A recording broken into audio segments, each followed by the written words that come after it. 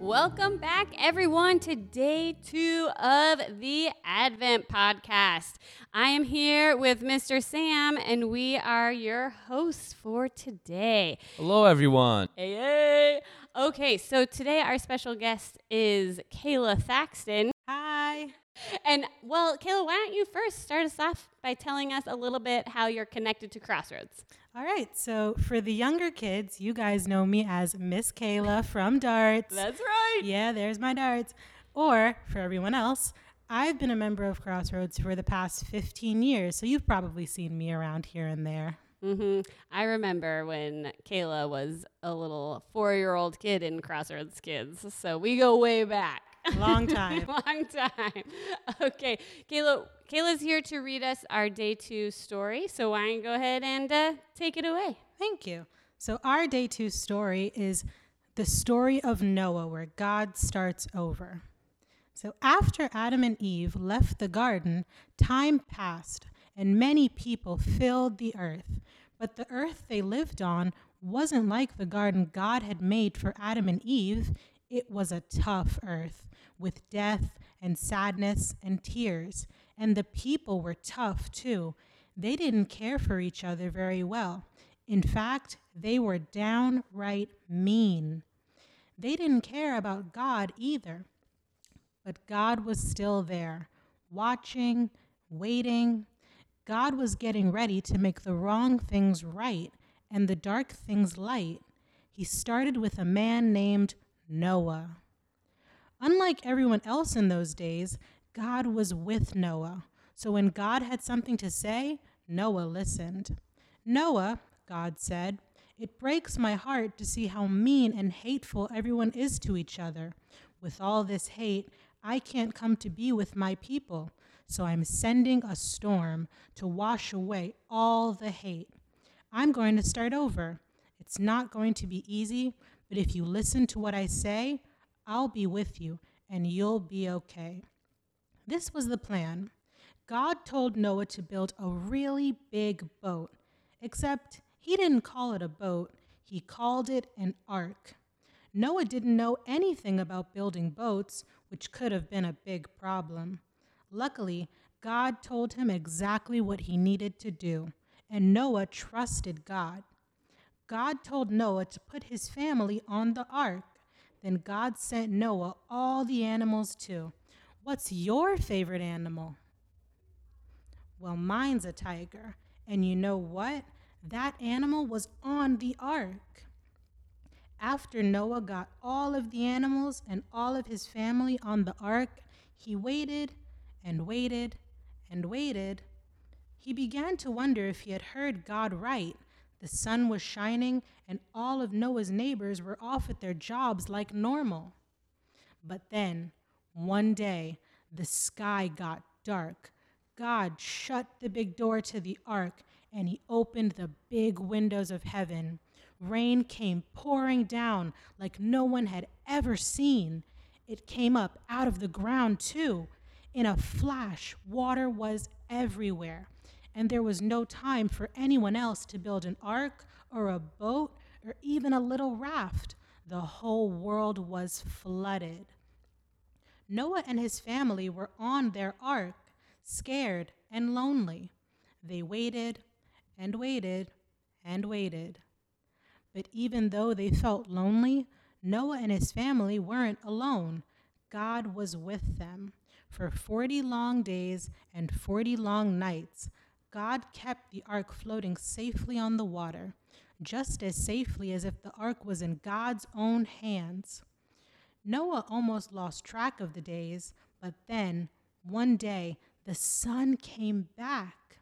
Some days later, Noah sent out a dove, and it came back with a leaf. A leaf? Do you know what that means? Leaves grow on branches, and branches grow on trees, and trees grow in the solid ground, not on the water. The floodwaters were going away. And soon enough, God guided Noah's ark to a little patch of land on top of a mountain. He opened the door back up, and Noah's whole family came out, kissing the ground because they were so happy to see it again. God was faithful to Noah, even when it was hard, even when it rained for 40 days straight, even when he waited and waited and waited, God was with Noah. God had started over, just like he promised, and Noah thanked God for rescuing him and his family. But he also knew this new beginning wouldn't be enough. Why? Because Noah wasn't perfect, and the new beginning would go bad again soon. God had cleaned the earth of sin, but that sin was still in Noah's heart. So God couldn't remain. Sin drove him away. So Noah and his family began to hope and to pray, God, will you come back to stay? Great. Thank you, Kayla. So the story of Noah is a good one, and we see a really amazing promise from God and something amazing that he did to try and get rid of the sin in the world. But going back to God's promise, we want to ask you, Kayla, what promise did God make that you hold on to daily? One of my favorite promises that God made is that God will love us forever. And I think that's such an important promise because sometimes when we do bad things or things that God doesn't want us to do, we can get scared that maybe God doesn't love us anymore. But that is not the case. God will always love us and he will always forgive us for the things that we do.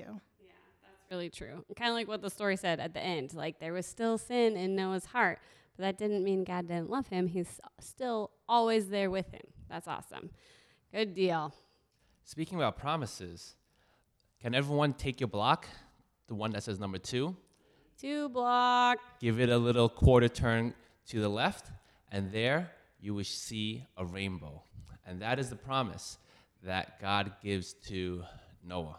And thank you, Kayla, for sharing. And that's just something that we can hold on to. And the Bible is filled with different promises that God gives us. And each one is something that we know God's going to fulfill. Kayla, thank you for joining us. And let me close in prayer. Dear God, we thank you for watching over us and that knowing that we are part of your plan and that you have given us so many promises that through the dark times, that when we're sad, to the happy times when we're celebrating, that you are there with us and that you will always be celebrating and watching over us. I pray this in your son's name. Amen. Amen. Well, I'm glad everyone can join us today. And tomorrow, we'll hear about God's pretty crazy promise. And that's going to be exciting. So, as you close out, just want to remind everyone, don't forget, the King is coming!